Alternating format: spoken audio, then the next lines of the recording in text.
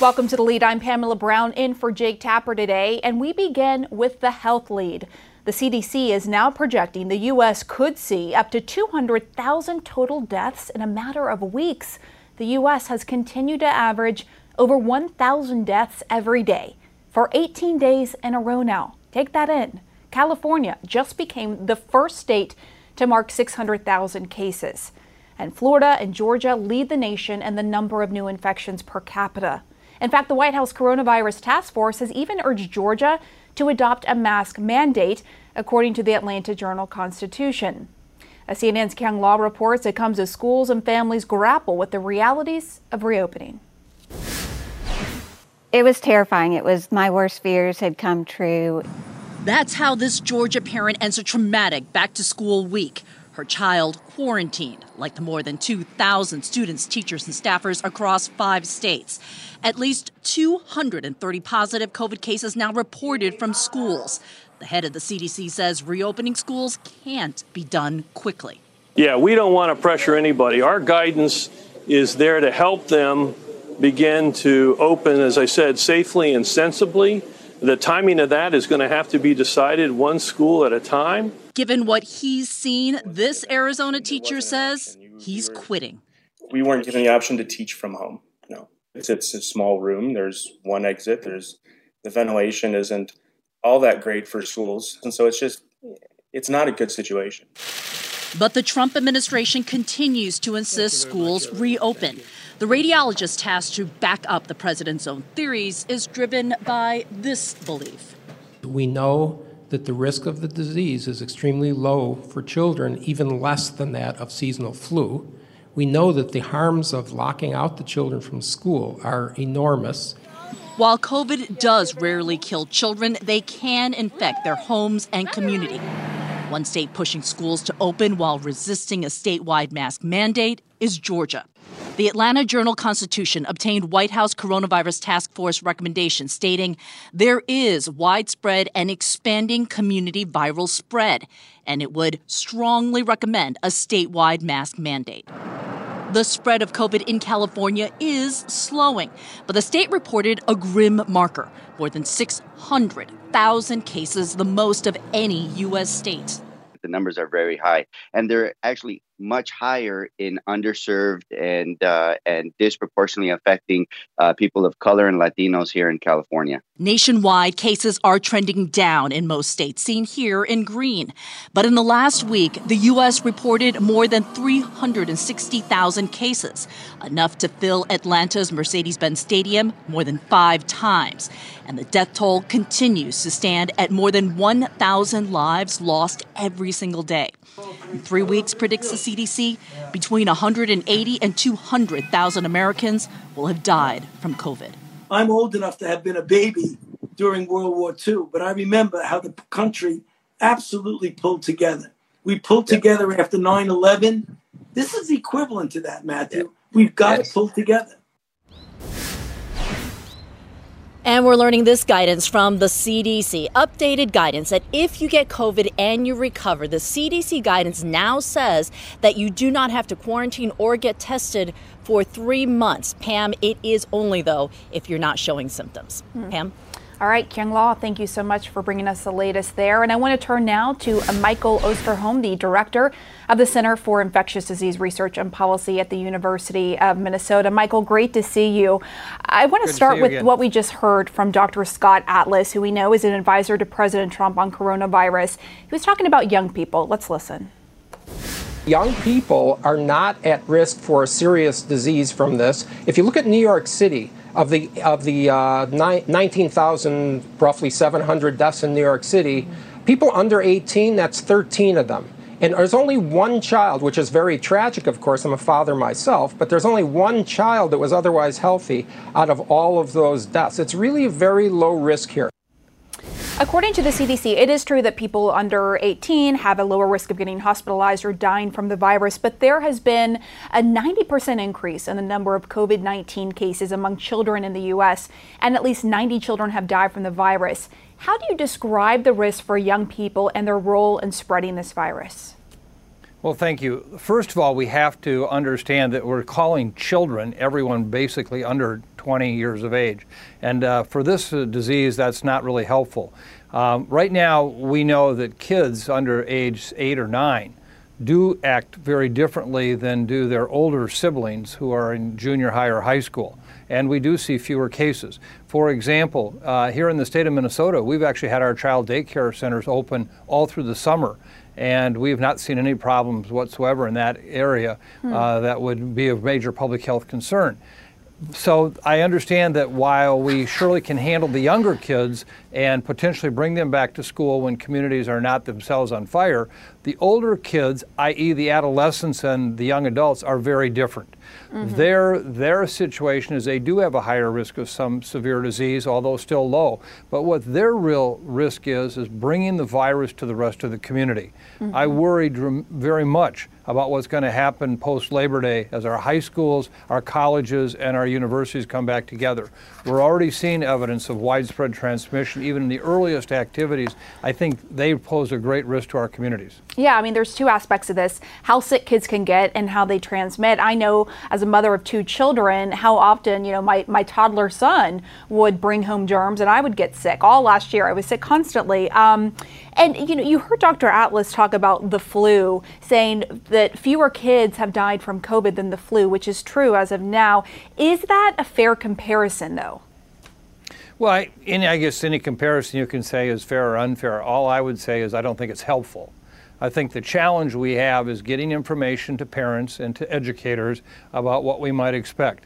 I think that it's fair to say what we know now, younger kids under age 8 or 9, will in fact transmit less. They will not see nearly as many problems as those older. Where I concentrate my big concern right now for our communities is in adolescents and senior high school kids, young adults. At this point, that's where we're going to see a lot of the transmission that could pose then a risk to teachers. It could pose a risk to other members of the community. That's what we need to really work on right now. Right, and there's that study out of South Korea showing that young adults, like you pointed out, are just as likely as adults, or nearly as likely as adults, to transmit. You wrote this op-ed in the New York Times I read, and this is what it said. You said, in order to save lives and save the economy, we need another lockdown. Do you really think Americans can tolerate another lockdown? Because as you know, Dr. Fauci has said it can be something in the middle. It doesn't have to be binary. Well, I am not sure that that's the case. Let me just say that right now the best evidence we have is until we keep people separated enough so that we can really slow down transmission, at best we have a lukewarm response, and we kind of do it, just like we did last March, April, and May. We kind of did it. A slowdown, not a lockdown. If you look at the other countries of the world that really kept people apart until they drove the virus level down to less than 1 case per 100,000 population per day, they are the ones that basically have largely been able to reopen, even though they're still seeing cases and they're still dealing with it. They have a very different situation. So my response is to those that say, can we do this or not? You're right. I understand completely. But in that same op-ed piece, we laid out the economic issues and talked about how we have to hold America whole. All the workers, all the small businesses, city and state governments, and we can do that. We can afford to do that. I think the most important message is if we don't do that, we are going to be talking about potentially over 100,000 cases a day. We're going to see this country bleed slowly to an economic death, and that's what we have to understand. So we have a choice. You can pay me now or pay me later, and it's doing it now is going to save many, many lives, and actually in the long run has a much, much more positive view on the economy outcome. So you don't think that the mitigation efforts, social distancing, wearing a mask, you don't think that that's enough right now? You think that the country needs to go into total lockdown to get this pandemic under control? Well, let me just ask you. I mean, you've been watching all of this, as every other American, for the last months, and you saw what happened just within recent weeks of these large case numbers around the country. We still are seeing cases increasing. And I think that the challenge is that right now we're not even getting close to driving it down. I think what we're going to do is probably level off at the high 40s, low 50,000 cases per day. And then post-Labor Day, we're going to have an explosion of cases. It's going to go much higher than the 65,000 cases a day. That sure doesn't look to me like we're doing much, even though we have been preaching distancing. We've been preaching masking. We've been preaching responsibility. Have you seen what that's done yet? So I want to look at the other countries, because you did mention that other countries implemented the lockdown, their cases went down, but now we're seeing a resurgence in several countries, particularly when you look at Europe. So what do you think then? Would a lockdown then be necessary until a vaccine is created? Is that the only solution here? Well, see, this is an example of using the brake appropriately. What I mean by that is you got to tap it a little bit, you got to let it up a little bit. There's actually a wonderful op-ed in today's New York Times from a leading researcher in Great Britain who basically pointed out the fact that what Europe did is they did lockdown, they got it down, they had it down, and then they said, well, just like America, hey, we'll just let it go. And what happened is they loosened up very, very quickly. And so now in the last 3 weeks, we've seen increasing cases. They're already having this same discussion in Europe we're having here. The difference is they are order of magnitude lower in case numbers. It's much easier to deal with 6,000 cases than it is to deal with 60,000 cases. And so I think that you're going to see them actually tightening up issues in Europe, again, as you said, to get us through to a vaccine. All right, Michael Osterholm, thank you so much for that really interesting discussion. Thank you. Well, up next, the Trump administration testing czar joins me live to discuss why he says the U.S. does not need to be conducting millions of tests a day.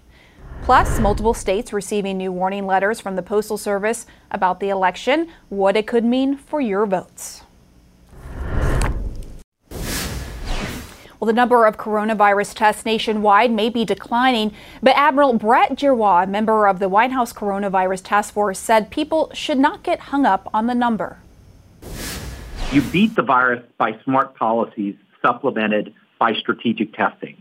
You do not beat the virus by shotgun testing everyone all the time. And I'm really tired of hearing it by people who are not involved in the system that we need millions of tests every day. So right now, about 700 to 800,000 people are being tested daily. But Dr. Ashish Jha, the director of the Harvard Global Health Institute, says the U.S. should be conducting 4 to 5 million tests daily.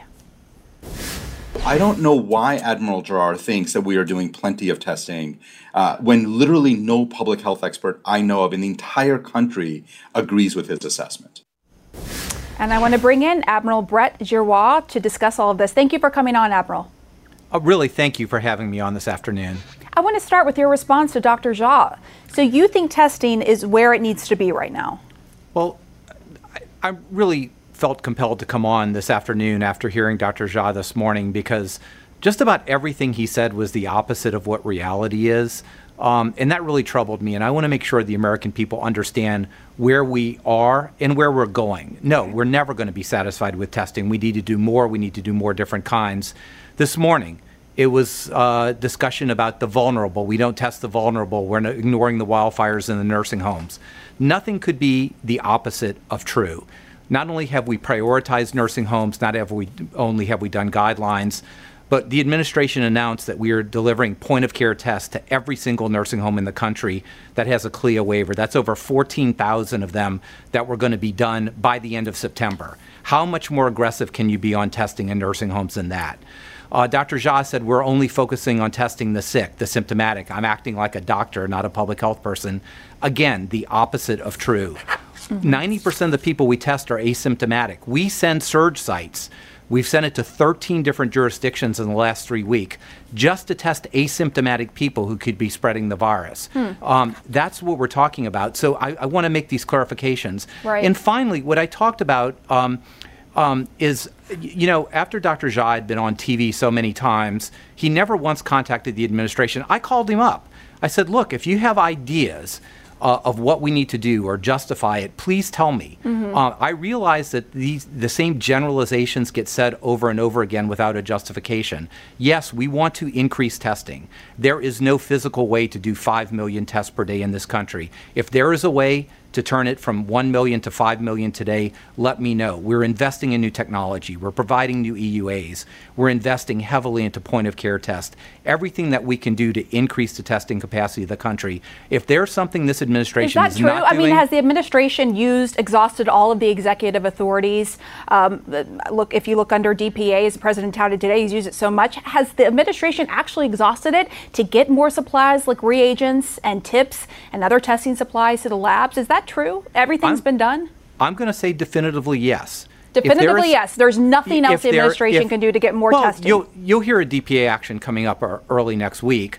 Okay, and what will that do? Well, we continually use DPA and investments every day.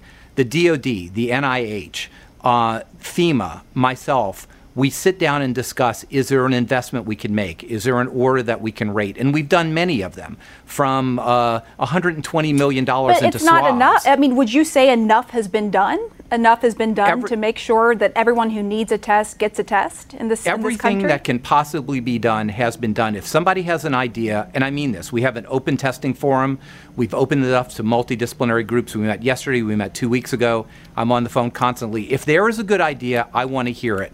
We use investments. We use the DPA. We do everything. So, you know, and I kind of feel okay because when Dr. Czar comes on TV and attacks whether I care about this country and my patriotism, I figure if you have to stoop that low, the rest of the things must be doing okay. Look, there's no doubt as the leader in this country on testing that you're working hard, that you want to make sure Americans get tested. But when you look at the numbers, Dr. Czar, we are 6 months into this pandemic, and yet the positivity rate is still above that key marker of 5% in at least 33 states. At least 33 states have a rising positivity rate. You said 90% are asymptomatic that are tested, but don't those numbers show that there's a real problem here? You stop the virus by instituting smart policies. Wear a mask, watch your distance, and wash your hands. You've said that so many times, though, but hold on. Testing, all public health experts agree that testing is a very important part of the component. Yes, absolutely. It's an important part. I agree 100%. So like, it's part of smart policy, If you test people, it's of course part of smart policy. That's why I look at Arizona.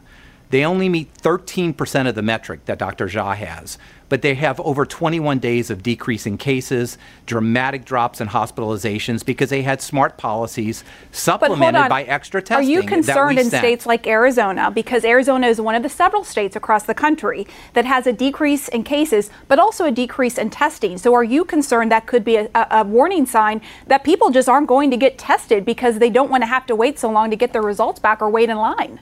So there are 3 questions and assumptions there, and all of them are wrong. I'm asking you. I'm not assuming anything. I'm just telling you. I'm looking at the numbers. That's right. And I'm asking a question. You're not asking me. You're telling me. I'm looking at the numbers, and I'm asking you a question based on the numbers. So let me answer based on the numbers. We believe the cases are down, and that's real, because hospitalizations are down, COVID-like illnesses are down. This is a real decrease in the infections. Number 2, in terms of turnaround time, we had a problem with turnaround time. There is no question a few weeks ago. We've had multiple different actions. Both Quest and LabCorp, which was the source of the turnaround time issues, are now under 3 days. So that turnaround time issue is not there. And we sent specific surge testing into Phoenix. Yes. It sounds like you're passing the buck to these private laboratories. And by the way, Quest said just last week the average turnaround time is 7 days. Okay, so this week, have you checked this week? It's 2 to 3 days because of all the different policies and implementations. But how much of that, the 2 to 3 days though, how much of that is dominated by people in the hospital who get those Category 1 patients versus people out in the community who are more likely to spread the virus? 0. Do you have the breakdown? 0, because the normal, yes I do, the normal turnaround for normal patients is 2 to 3 days. And LabCorp is 1 to 2 days. We work with them. I talk to them multiple times a week. But that's not the reality on the ground. Like, people we've been speaking to consistently say they're waiting sometimes more than a week to get their results back. So let me tell you, people you're speaking to, I get the data from all the labs, millions of tests each week, the time they're ordered to the time they're resulted. I am not disputing that there's going to be a lab here or there, or there's a private lab somewhere where turnaround time is long. We're attacking this on multiple fronts. By next month, we'll have more point-of-care tests than we have laboratory tests. That's instantaneous results. Number 2, we're doing all types of technologies like pooling, like different extraction methods that increase efficiency. I said publicly, I will not be happy until everybody can get a result within 24 hours, with the dominant being point-of-care. By October and November, we're going to have tens of millions of point of care, probably over 50 million point of care, compared to only 20 or 30 or 40 million laboratory tests. It's going to be dramatic, and we are going to use that to support things like school opening. But the ideas that were said this morning, that we are not trying to expand testing or believe testing, wrong. That we're not shielding the nursing homes, wrong. that we, that we're not testing asymptomatic people. It's just not true. Look, we have a long way we've come a long way. We have a long way to go. But the picture was painted in a completely opposite of what reality is. And again, I'm happy. If somebody has an idea to increase testing to 5 million tomorrow, I want to hear it. Everybody knows that. I've called Dr. Jha to get his ideas. I talked to dozens of people every week. I have someone who I can actually bring in right now who can add to this conversation, and that is my colleague, Dr. Sanjay Gupta. Sanjay, thanks for joining us. You know, one of the things we didn't get to is the administration ready, right? Sanjay, as a parent who's decided not to send their child to school, is the administration ready for the onslaught of schools and colleges being back? Sanjay, what do you want to say to that? Yeah, I mean, look, the idea of assurance testing, giving people some assurance that they don't have the virus, that people around them don't have the virus. I mean, I think you'd agree, Admiral, and I sense your frustration. I think you'd agree we're nowhere near that yet, and it seems like you don't think that that's a good idea. But I do just want to come back to what I think is maybe the most salient point here, Admiral, and I just want to make sure I understand, because I'm reading now what you said from before, and you said the winning strategy is to basically have quick testing of anyone who is symptomatic and any of their contacts. You just told Pamela that you're doing a significant amount of asymptomatic testing. Which is it, Admiral? I'm a little confused. No, they're both. Because it is very hard for asymptomatic people to get tested. No, they're both. I have to look at the numbers, but it's something like 80 or 90% of people being tested in our community-based testing sites are asymptomatic. They're either contacts or they're worried well. I believe, of course, and the data say that we do need to test asymptomatics, particularly when they're in outbreak areas, and that has to be large numbers. That's why we're doing that. And we've sent teams to 13 different areas. We support asymptomatic testing. So we do need symptomatic and contact tracing. We do need asymptomatic. That is what we have been doing and will continue to do. And in terms of schools, Sanjay, I absolutely support surveillance testing. Francis Collins and myself, Seema Verma, were on the phone with literally 500 individuals from universities, provosts, VPRs, from all the university systems to turn on the non-CLIA university platforms to provide surveillance to universities and to schools and businesses.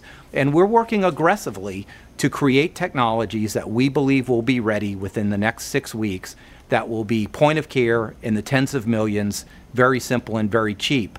We can't create that out of nothing, but of course we're working to support those strategies. What I want to get out is that we are actually doing these things.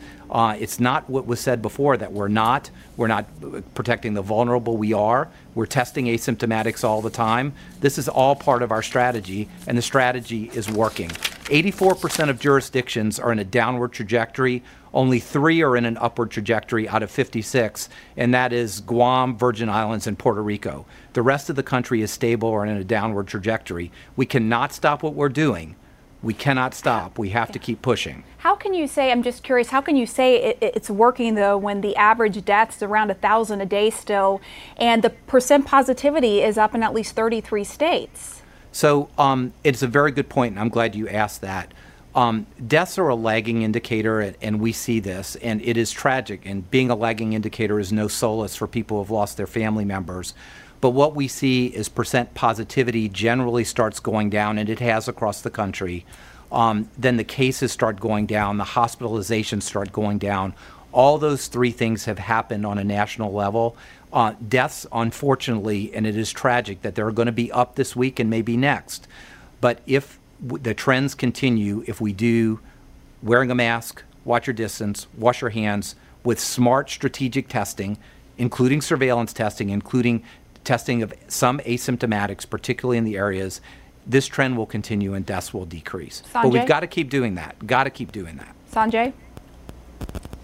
Look, I think the frustration, Admiral, is that we, so many months into this, you're talking about, on one hand, you want to have all this assurance testing, you're working with technology to develop this. You just said yesterday that you can't test your way out of this. I think what's confusing, Admiral, is sort of hear two different messages. I agree with you. We need some big technological breakthroughs and this assurance testing. It can be done. I know you agree with that. This technology can be developed. And we're not talking about a fantasy. I think the frustration that people have is that why haven't we done this yet? There does seem to be this minimizing of testing. And I got to be candid, you sort of seem like you were minimizing testing yesterday again. You're striking a different tune right now, which is great. No. But you were minimizing testing. You did talk about just focusing on symptomatic people yesterday. So no, I've never, and I'm sorry if that's the way it was interpreted, but we've never, ever talked just about testing symptomatic people. We want to increase testing. I spend every day trying to increase testing. What I want people to understand, though, is that testing is not the panacea. It is not the answer. It needs to be in a supported strategic role where we do it in layers. Yes, we test the sick and hospitalized. Yes, we test the vulnerable, not just nursing homes, but underserved minorities. Yes, we test asymptomatic, particularly when they're outbreak areas. Okay, thank and you yes, so much, we need to support school and Sanjay, reopening. Unfortunately, we have to go, but that was a very lively, robust, and important discussion. Thank you so much, Admiral, for coming on. We appreciate it. And we'll be back. Well, President Trump will be back on the campaign trail for the first time since June, with visits to 3 swing states next week.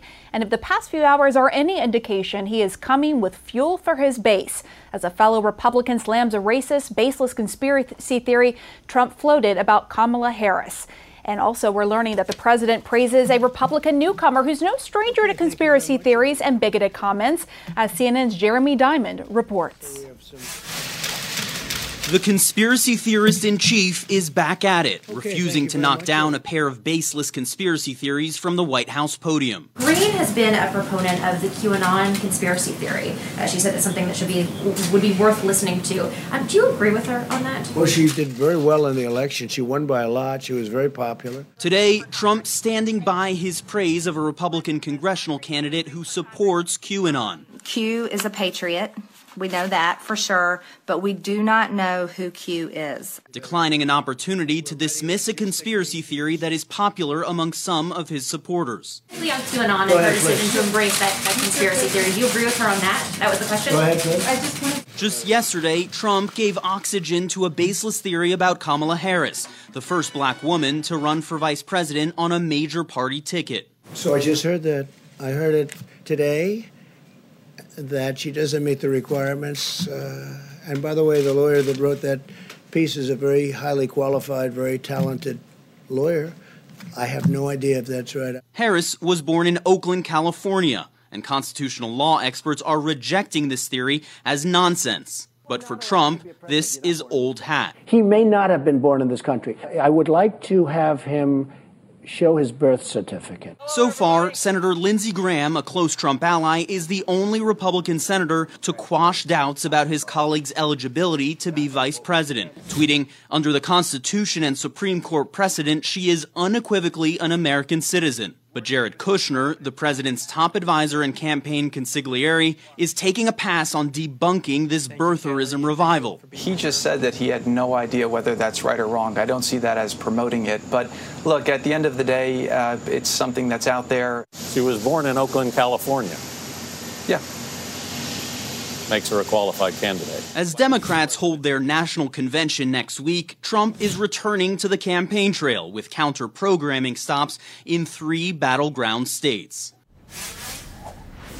And Pam, President Trump just arrived at New York Presbyterian Hospital, where he is visiting his brother Robert Trump, who has been hospitalized. We're told that he is quite ill. The president also posted about that on Twitter, and he appears to be linking even that visit to the 2020 campaign, tweeting about his visit with the cover of a New York Post story in which the president said that he believes he can win New York in the 2020 election. Pam? All right, Jeremy Diamond, thanks so much for that.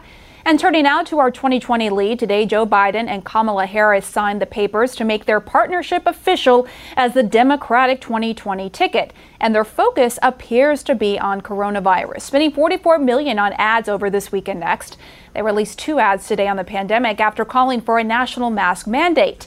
CNN's Jeff Zeleny joins me now. Thanks for joining us, Jeff. So recent polling is showing the vast majority of Americans actually align with Biden's call for a national mask mandate. Pamela, that's right. You can see the numbers right there. This is a Fox News poll showing 74% of Americans do indeed favor a national mask mandate, only 21% opposing there. And this is something that has changed really of the course of this summer as the pandemic has settled in and worsened some. So, the Biden campaign, the former vice president, has been saying that he would urge governors across the country to impose a 3-month mask mandate. So this is something that is in line with the mainstream of American thought. People from both parties, Republicans, Democrats, and independents. Of course, more Republicans are opposed to this, but there are some who do indeed support it. So, Pamela, this is clear. The president is on the wrong side of this, which is, obviously why we hear him, essentially all over the board saying sometimes that he supports the use of masks, but that certainly has not been a central theme there. But this is a central core message of the Biden campaign in television as well as in their public messages. And you can be sure it will be next week at their convention as well, Pamela. Yeah, we heard the president say today, yes, you should wear a mask if you can't socially distance, but there hasn't been consistency there. And I'm curious, have Biden or Harris responded to Trump's comments?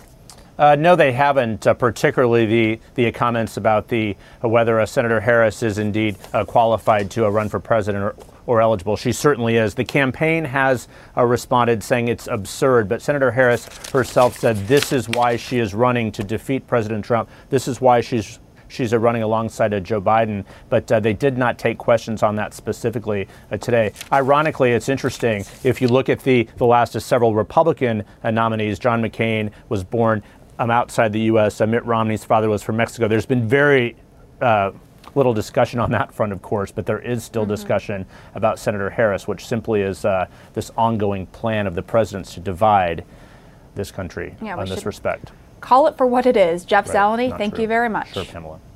A quick programming note now. CNN special live coverage of the 2020 Democratic National Convention starts Monday night at 8 p.m. Eastern. Well, as President Trump rails against the safety of mail-in voting, his campaign is racing towards a key court deadline tonight to prove he's right. That's next. Breaking news in our 2020 lead, a big warning light coming from the Postal Service. Mail delays might mean mail-in ballots will be delivered late. So late, they might not make it in time to be counted in November's election. In a letter to governors, the agency warns it expects to see a pileup of mail around Election Day. And as CNN's Jessica Schneider reports for us, that may be why Democratic leaders are now encouraging voters to mail their ballots by late October. Republicans are racing toward a Friday night deadline to turn over evidence that proves their claims of mail-in voter fraud in the Pennsylvania primaries. It will be a pivotal point in a critical battleground state. The Trump campaign has sued to demand changes to Pennsylvania's mail-in balloting process, but now a judge is making them prove there are problems. Democrats say Republicans should not be permitted to raise such spectacular fraud-related claims, particularly in this national climate. President Trump has repeatedly claimed mail-in voting leads to widespread voter fraud. I said it will end up being fraudulent because if you look at what's happened over the last few weeks, just look at the few instances where this has happened, it's turned out to be fraudulent. But CNN's fact-check team has consistently debunked the claim. New Jersey is just the latest state to adopt universal mail-in balloting, where ballots are automatically mailed to every registered voter. That makes 9 states plus Washington, D.C. that will now give all voters the option to vote by mail, and most also have in-person voting, known as a hybrid model. Everybody gets a ballot. So we're going to have a hybrid model in November. Meanwhile, some voters in Virginia, New Hampshire, and D.C. say they are increasingly confused by election information they're receiving in the mail. In D.C., there were erroneous instructions, and in New Hampshire and Virginia, the mailers contained errors in the return address. Would you be willing to accept the $25 billion for the Postal Service? This as the fight over funding at the U.S. Postal Service continues, with a new letter from Postmaster General Louis DeJoy obtained by CNN, showing that the Trump appointee and longtime Republican donor acknowledges some of the recent changes have had unintended consequences impacting the level of service. But DeJoy says the cuts are necessary, since the USPS's financial condition is dire. Staff hours have been cut, and CNN obtained documents that showed a proposed plan to remove hundreds of high-volume mail processing machines from facilities across the country, just as mail-in ballots are expected to flood through the Postal Service. The USPS has also sent letters to several states warning them their mail-in deadlines are too close to Election Day and they might not get delivered in time, since first-class mail can take up to 2 to 5 days to get to a destination. People will have to go to the polls and vote, like the old days. The president has admitted that he opposes new funding for the USPS because he does not want widespread vote by mail. But when asked today if he'll sign a bill that includes new funding, he said, Sure, if they give us what we want. And it's not what I want, it's what the American people want.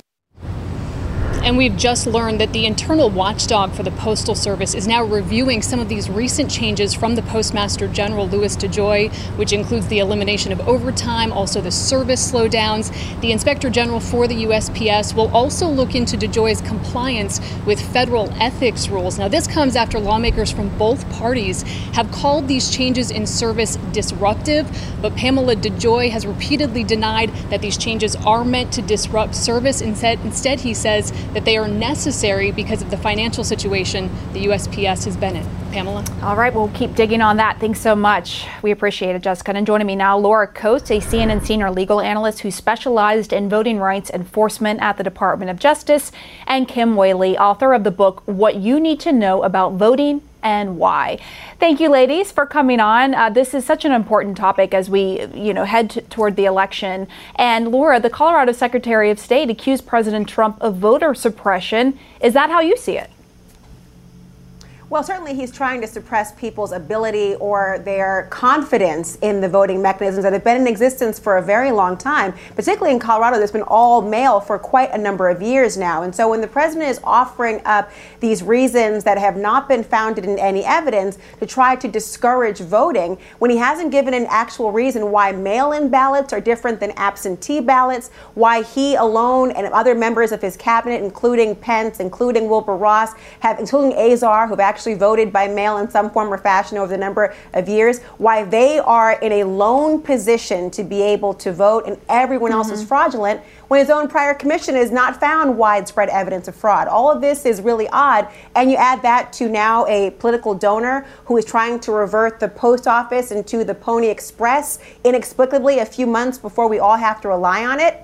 This is really what you call sort of a covert and very obvious form of trying to get people not to vote. Yeah, it's interesting because there have been these repeated attacks on mail-in voting, but the president and the First Lady Melania just applied for their vote in Florida. But, the president, Kim, has said that there's a difference between Republican states and the way they run the system and Democratic states. It seems like he's trying to make some distinction there. But you wrote an entire book on the importance of voting, and we've heard the president's repeated attacks on mail-in voting and now complaints from voters who are getting confusing instructions in the mail. Do you worry this could be used to undermine the election results?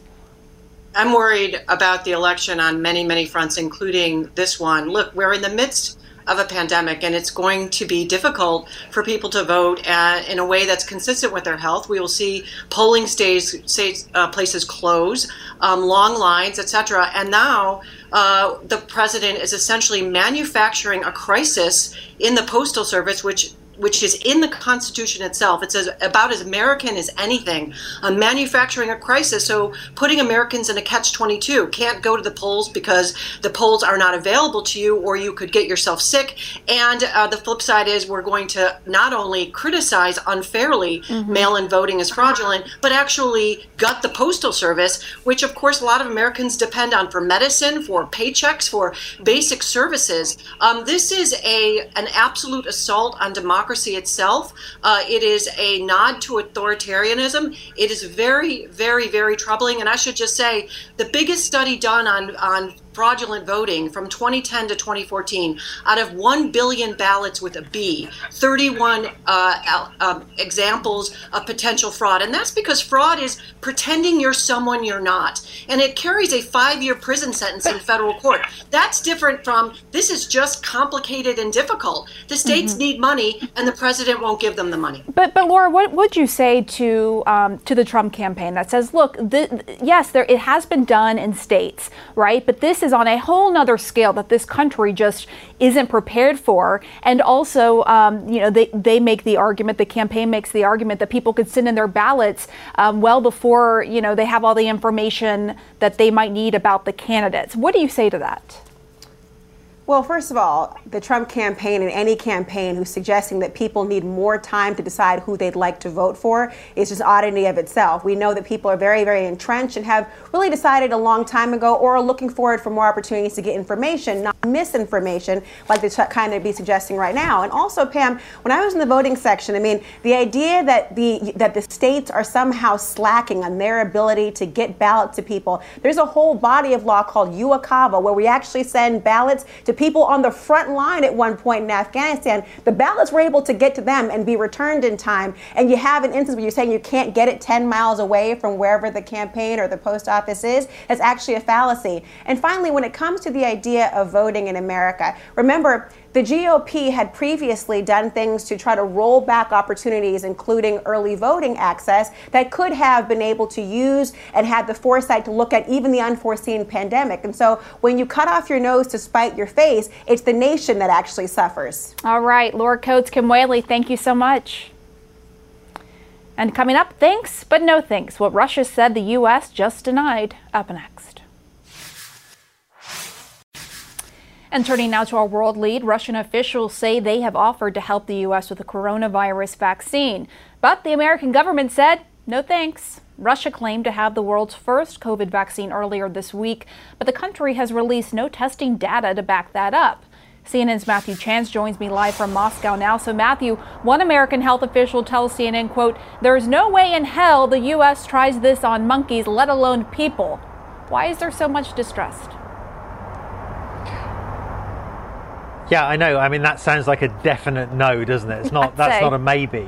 I mean, look, what the Russians say. That's right. What the Russians say is that, look, they've essentially made contact with the OWS, Operation Warp Speed, of course, the multi-agency body that's been set up to accelerate access in the US to a COVID vaccine. They've also been in touch with US pharmaceutical companies, but at the moment, they say, there is, the US is not open, in their words, to kind of taking hold of that Russian medical technology. There's a general sense of mistrust, they say, about these medical technologies developed in Russia, and it's because of that mistrust that the vaccine is not being adopted. Well, of course, there is good reason for that mistrust and that concern, namely that there is no clinical data that's been made public by the Russians about the efficacy of this vaccine. They haven't completed crucial phase 3 human trials, which means you don't know whether it's effective or even whether it's safe. And as I say, and as you said, that US public health official sort of underlining sort of how deep that mistrust is, wouldn't even give it to monkeys at this stage, never mind humans. I mean, that just says a lot about the US attitude towards what Russia proclaims as the world's first coronavirus vaccine. And Russia quickly is claiming some US companies are interested in learning about that vaccine. Do we know who else may be interested? Yeah, a couple of US companies, they say, that they haven't named them. But I mean, look, the Russians say there's 1 billion doses of this vaccine that have been ordered already around the world. We know that the Philippines is very interested. In fact, the Filipino president said that he wanted to be the first in the country to try it. We know that Mexico, Vietnam, Brazil, all these other countries. And so I see the flip side of the United States and European countries not being interested in this Russian vaccine is a lot more of it will be left for other countries in the world. All right. Thank you so much, Matthew Chance, in Russia for us. We appreciate it. And be sure to tune in to CNN this Sunday for State of the Union. White House Chief of Staff Mark Meadows, Senator Bernie Sanders, and Senator Cory Booker all join Jake Tapper 9 a.m. and noon Eastern on Sunday. And I'm Pamela Brown in for Jake Tapper on this Friday. Our coverage on CNN continues right now. Quality sleep is essential, and that's why the Sleep Number Smart Bed is designed for your ever-evolving sleep needs. So you can choose what's right for you whenever you like. Need a bed that's firmer or softer on either side? Helps you sleep at a comfortable temperature. Quiets their snores. Sleep Number does that. Sleep better together. J.D. Power ranks Sleep Number #1 in customer satisfaction with mattresses purchased in-store. And now, save 50% on Sleep Number limited edition smart beds for a limited time. For J.D. Power 2023 award information, visit jdpower.com/awards. Only at Sleep Number stores or sleepnumber.com. Now streaming exclusively on Max, a new CNN flash doc about the album that has Nashville talking, Call Me Country. Beyoncé and Nashville's Renaissance. Watch it at max.com/callmecountry. Max subscription required.